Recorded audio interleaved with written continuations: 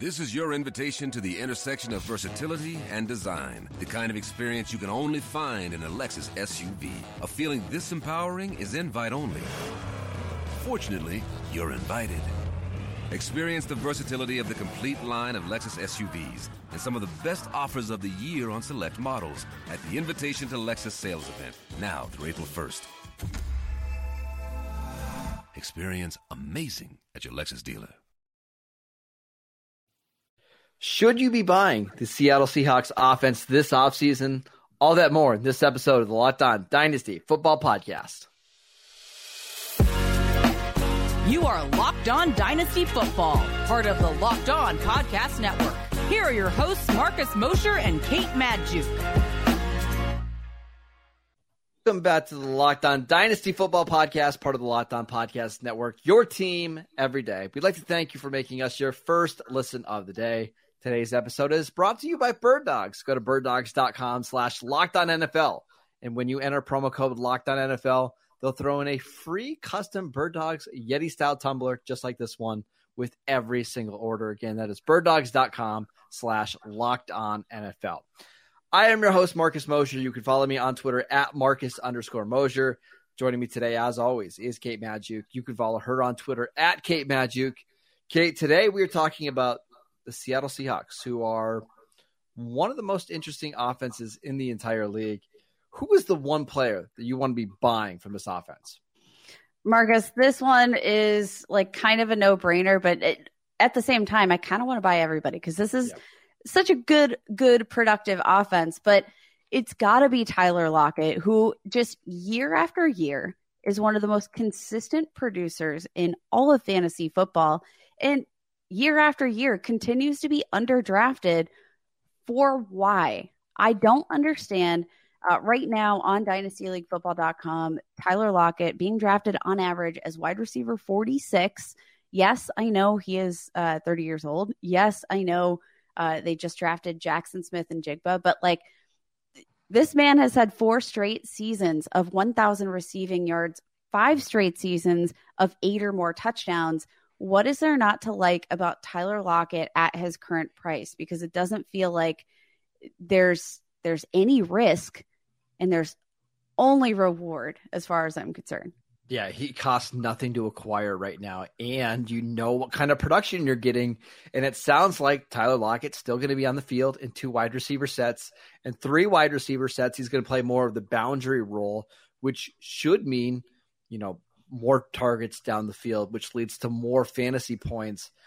I mean, maybe there's a slight drop in the target share in this offense, but we've seen in the past he doesn't need a lot of targets to be fantasy relevant. And again, if it only costs you, drafting him behind guys like Rashee Rice and Cortland Sutton and a washed-up Keenan Allen, like this seems so easy to me. It seems so easy because it is so easy. I mean, the trade market right now for Tyler Lockett, and I do think, again, a lot of this is like symptomatic of the fact that this team just added another wide receiver in the mix. But like when you're looking at some of the trades, Tyler Lockett for the 311, 409, 411, 509, 511, that's literally I get it. Like you're throwing away 5 dart throws. Of draft picks, right? That's a poo-poo platter of draft picks. And instead you get like, even if Tyler Lockett, performs as a low-end wide receiver too, he's one of these guys that you can throw into your lineup and literally set it or forget it. Tyler Lockett or Ezekiel Elliott, who's not even signed to a roster. I saw that trade on Dynasty League Football, and it's still bonkers to me. Like, come on. Like, what are we is there anything out? Because honestly, I mean, this has been a thing year over year, right? Like, it's never like Tyler Lockett is this sexy prospect in Dynasty. It feels like every single year, there's not a ton of movement. It's not like he's ever a hot item, but again, year after year, he continually produces. So why is the market suppressed for Tyler Lockett? I don't know. Maybe it's just because of the upside, right? Like he's just never going to get 140 targets in this offense, and he might even struggle to get to 100 targets in this offense. But we know his efficiency. But again, if you are a team that's trying to compete at least a little bit this year. I think Lockett's like the perfect guy to go out and add if you need help at like wide receiver 3. Like if you have an anchor wide receiver like Justin Jefferson, but you're just a little bit unsure about some of your other young receivers, like let's say you have Rashad Bateman and you're hoping Elijah Moore breaks out, or you've got whoever, pick your name, George Pickens, but you want some more stability. I think that's what Tyler Lockett can do, and it doesn't cost you hardly anything to go out and get him right now.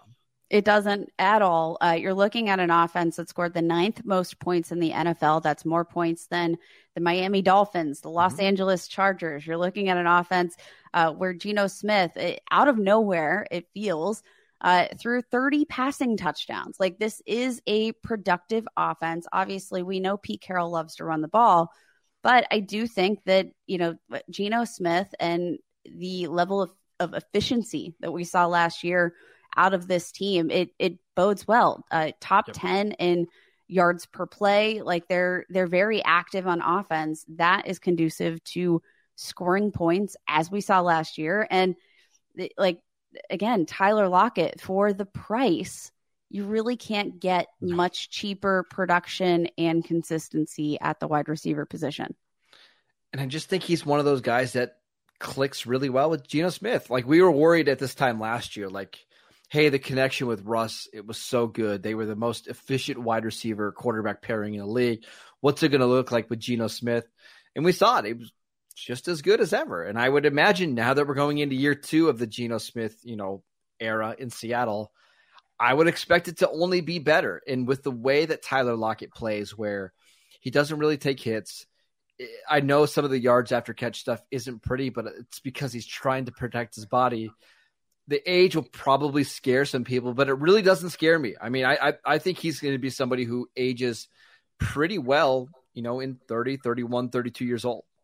Yeah. And I mean, Marcus, from the fantasy football perspective, like you mentioned, maybe doesn't have like the highest ceiling in the world, but has had 100+ targets in each of the last 4 seasons, hasn't finished below wide receiver 17 since the 2018 season. Like, this is a very productive wide receiver. Had a 108.6 NFL passer rating when targeted last year with Geno Smith. Just was, he's Tyler Lockett, and week to week, again, he's one of these guys that I think, you acquire him, right? And then you just leave him in your starting lineup, because you're going to get anywhere from wide receiver 1 to probably wide receiver 3 production. Had just 3 games last year or he didn't finish at least as a wide receiver 3. And that's incredible. And again, it's really the price here, and this is why we're recommending him so much. If you just need a solid option, you can get one of the most stable receivers in the league without paying a top 45 wide receiver price. It's incredible here. Yep, absolutely. Go trade for Tyler Lockett yesterday. Okay, let's talk about who you should sell from the Seahawks team, because there aren't a lot of players that we really want to get rid of kind of on this offense as it starts to really climb up. But there is somebody who I think is a bit overpriced right now. We will get to him next. This episode is brought to you by Bird Dogs. Bird Dogs make you look so good. Bird Dogs stretch khaki shorts are designed to fit slimmer through the thigh and leg, giving you a truly sculpted look. Bird Dog shorts do the exact same thing as Lululemon, but they fit way, way better. They fit better than regular shorts that are made of a stiff restricting cotton. Bird Dogs has fixed this issue by inventing cloud knit fabric that looks just like khakis, but stretches so you get a way slimmer fit without having to sacrifice movement. Bird Dog uses anti-stink sweat wicking fabric that keeps you cool and dry all day long. I know I absolutely love them when I go out at the golf course. They're just the perfect golf shorts. I love the sweatpants as well. Please go check out the sweatpants. Go to birddogs.com/LockedOnNFL. And when you enter promo code LockedOnNFL, you can get a free Yeti-style tumbler, just like the one you see here, with the order. That is birddogs.com/LockedOnNFL for a free Yeti-style tumbler. You won't want to take your Bird Dogs off. We promise you. We want to thank you for making this episode your first listen of the day. Kate, you and I back on Monday to continue our divisional series, so make sure you guys tune in for that. But Kate, let's talk about the one player for the Seattle Seahawks that we are selling, and I've got a feeling it's coming at the running back position. Yeah, this one hurts. Let's just be clear. This one hurts my soul.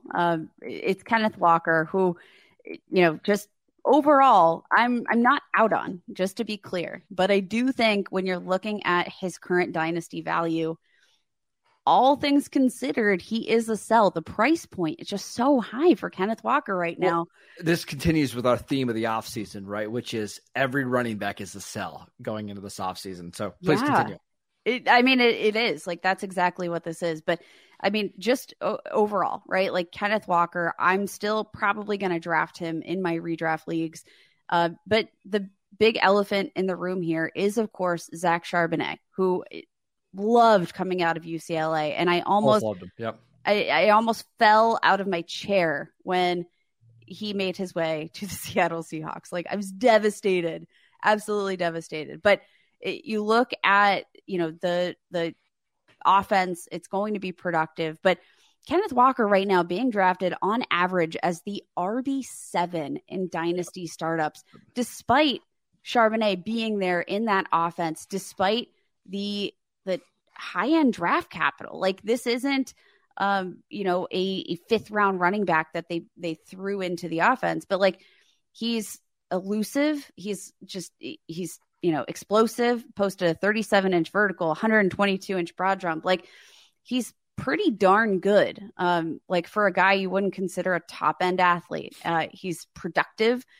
He can be a goal line threat. Like, and I think he is going to eat into that workload. I really expected the value of Kenneth Walker to decrease a little bit, just with the knowledge that Charbonnet was there. Led the team in 2022 with 228 rush attempts, translated to the RB18 in full PPR scoring formats, had 84% of the team's rush attempts inside the red zone in 100 attempts, 100% of those teams' rushing attempts inside the 5. Like, you can't ask for better, but I'm sorry, Zach Charbonnet is going to eat into some of that. Like, drafting Walker as the RB7 feels irresponsible for your dynasty rosters. So usually when a team adds a running back, I don't mind if it's like the workhorse back and the team drafts a scat back to basically do some of the passing down stuff. I do get concerned when it's the other way around and a team adds like a between the tackles banger, right? Because I think that's what Zach Charbonnet's role is going to be. And I just wonder, is he going to be the guy that's eating into the goal line touches? Because if he is, just what would Kenneth Walker have to do to give you that type of value? Because I think he's a good receiver, but the drafting of Jackson Smith and Jigba kind of signals to me that maybe they're going to throw the ball to the running backs a little bit less. And if he's not getting the short, 1 yard touchdowns, then Kenneth Walker is going to have to break a lot of long touchdowns, which we did see him do last year. Like, he was fantastic at that. But if you can't really bank on that touchdown production, you're going to see his value just crater. And that's what's so tough here, because I love Kenneth Walker. I think he's an awesome player. He's such an awesome player. And I do think he is one of the best running backs in the NFL right now. Like, there's so much home run hitting potential. So, like, the thing is about Kenneth Walker, like, he's going to be on plenty of my best ball rosters because it only takes like one carry. Which he did last year. It happened a lot last year. So, like, breakaway run potential for days thanks to his speed. So, like, it's not necessarily that you're expecting Kenneth Walker to get 275 touches. Like, that's not necessarily what you're expecting out of Kenneth Walker. But what I do think is, like, you're not going to see him do much better, right? Last year saw 255 touches, 1,200 scrimmage yards, 9 touchdowns. Do we think that production is going to increase with Zach Charbonnet? I don't think so. And that is what makes him a screaming sell for me at RB7, even though I love the talent. Let's go through some players that are being drafted behind him in your startup drafts. 23 overall right now, according to Dynasty League Football. We've got Cooper Kupp, wide receiver, 28 overall. I'll take Cooper Kupp. Devontae Adams, 29 overall. Adams. Tony Pollard, 34th overall.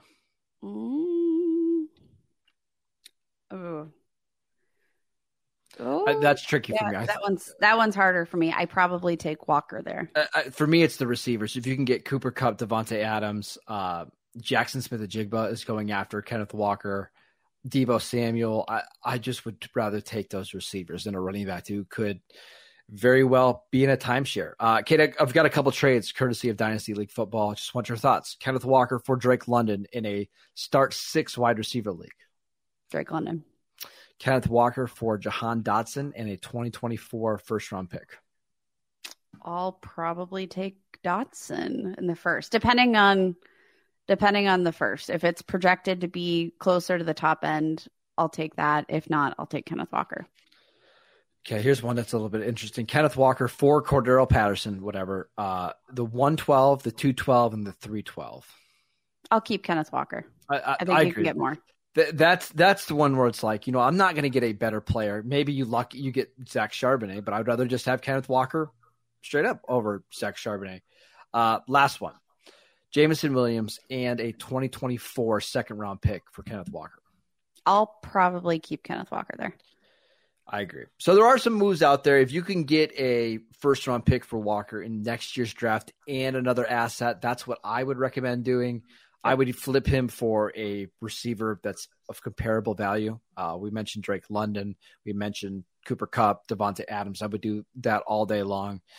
But this is tough because I think if the Seahawks didn't draft Kenneth Walker, I think we're ranking him as a top 3 or 4 dynasty running back. And maybe that's what you should be doing. Maybe we're overreacting to the Zach Charbonnet selection too much. I don't know.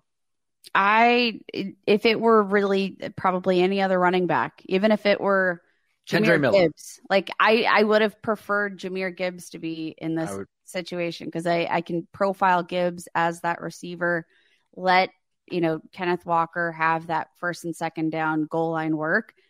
It's just that like it feels the skill sets, even though they're very different players, what they're really good at feels duplicative, and it feels really difficult to project because of how similar these guys can be. Like, maybe Charbonnet does the yards after contact, while Walker doesn't get contacted because of his speed. Like, regardless, you have 2 really, really talented running backs, and I don't think Kenneth Walker, as long as Zach Charbonnet is healthy, is going to exceed the expectations he already set in 2022.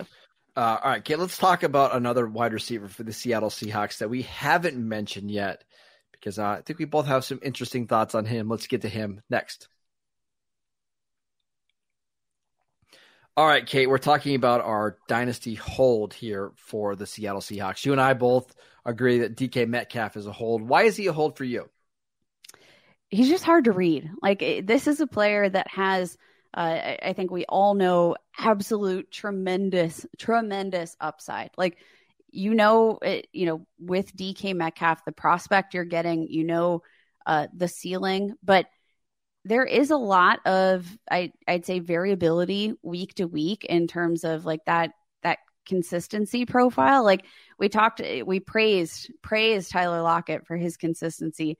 DK Metcalf, I think, gives you a little bit more of that surprise on a week-to-week basis. The ceiling is, top 12, but, week 17, let's talk about that 1 week you were counting on him more than any other week for your fantasy championships last year. 5 targets, 1 reception, 3 yards, finishes the wide receiver 101 in your fantasy championships. He can lose you a week.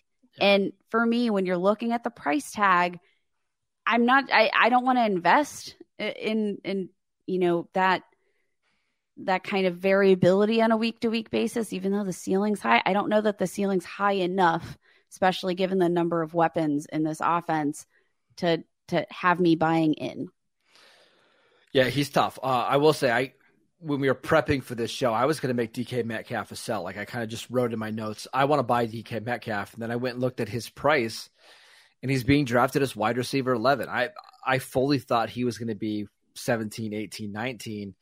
But wide receiver 11 is kind of high. Now, that doesn't mean that I want to sell him at that price because, and you still look at the stats, so the first 4 years of his career, I mean, he's averaging, almost 1,100 yards per season and 9 touchdowns a year. And he's 24 years old. He's 25 years old. There's just not a lot of guys that can do that. And he doesn't really miss time. He's this downfield receiver who can, win you a week at any time. He's played in every single game. But again, it's not like I want to go out and buy him necessarily either at that price because, if I'm going to pay basically top 10 wide receiver price, I want somebody that can consistently get me 1,200, 1,300 yards with 1,400 yard upside. He just hasn't shown that he can consistently do that yet. Yeah, back in 2020, his sophomore season, finishes the wide receiver 7, posted 83 catches, 1,300 receiving yards, 10 touchdowns, which, if you can get that on a season-by-season basis, fantastic. But over the last 2 seasons, just feels, despite the fact that, the stat sheet's beautiful. Last year, 90 receptions, over 1,000 receiving yards, 6 touchdowns. It was a good year for the Seahawks. Finished as a wide receiver 14. So, 2021 wide receiver 15. It does feel like you're still paying the price that you might have paid in 2020 when he was wide receiver 1. Legitimately, he was the wide receiver 1 in dynasty leagues. Yeah, and I don't know. I'm with you. I thought that there was going to be better value to be had here for DK Metcalf, but the talent profile, I think in the athletic profile, it all makes it too hard to sell him at this point because the upside's too high to sell at this price. Let's run through some trades just to kind of gauge the market right now. All these courtesy of Dynasty League Football. DK Metcalf for T. Higgins. Take Metcalf. I'll take Higgins there. DK Metcalf for Jahan Dotson, Josh Palmer, Rashee Rice. I'll take Metcalf. I'd take Metcalf as well. DK Metcalf for Jameson Williams and the 108. Ooh. I'll probably take Metcalf. I would take Metcalf as well. DK Metcalf for Travis Etienne. I'll take Metcalf. DK Metcalf and Kendre Miller for Chris Olave. I'll take Metcalf and Miller. So I think you're maybe a little bit more of a buy. See, I think I would take Olave in that one. I think you're more leaning towards buying Metcalf than I am, just based on some of these trades. But again, I think he's a difficult one to value at wide receiver 11. It's such an interesting spot for him.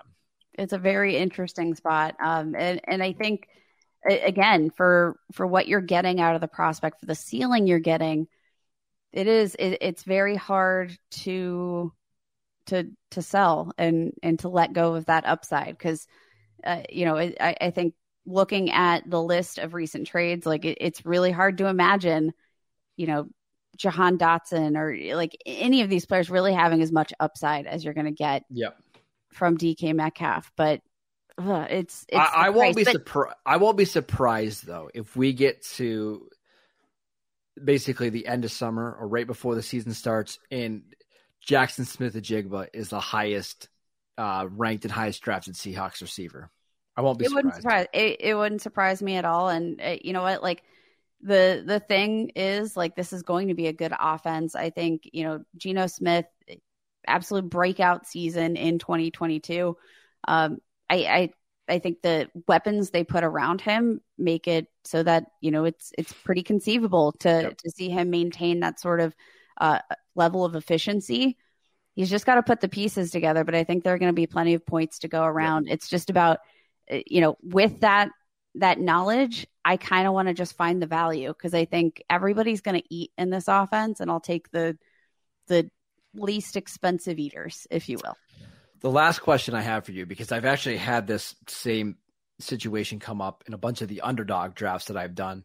DK Metcalf and Drake London are basically being drafted right next to each other in redraft leagues, and in dynasty leagues, they're being drafted right next to each other. One is wide receiver 11. The other one is wide receiver 12. What are your thoughts there? Because I think that's one of the interesting spots where Metcalf lands. Do you take somebody who is already more established, still young, or do you look for the upside in Drake London, despite some unknowns at the quarterback spot?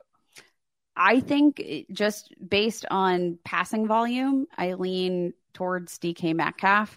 And that's sort of the only real tiebreaker I'm using. Like, obviously looking at last year in terms of passing volume, I think the Seattle Seahawks kind of surprised me, ranked 15th in pass attempts, 573 attempts on the season. Whereas the Atlanta Falcons, we know what the focus of this team is.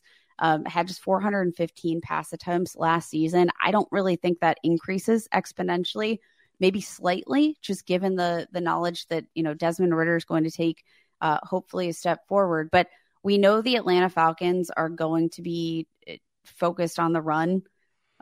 That's where I give the tiebreaker here to DK Metcalf, and let's see what this guy can do.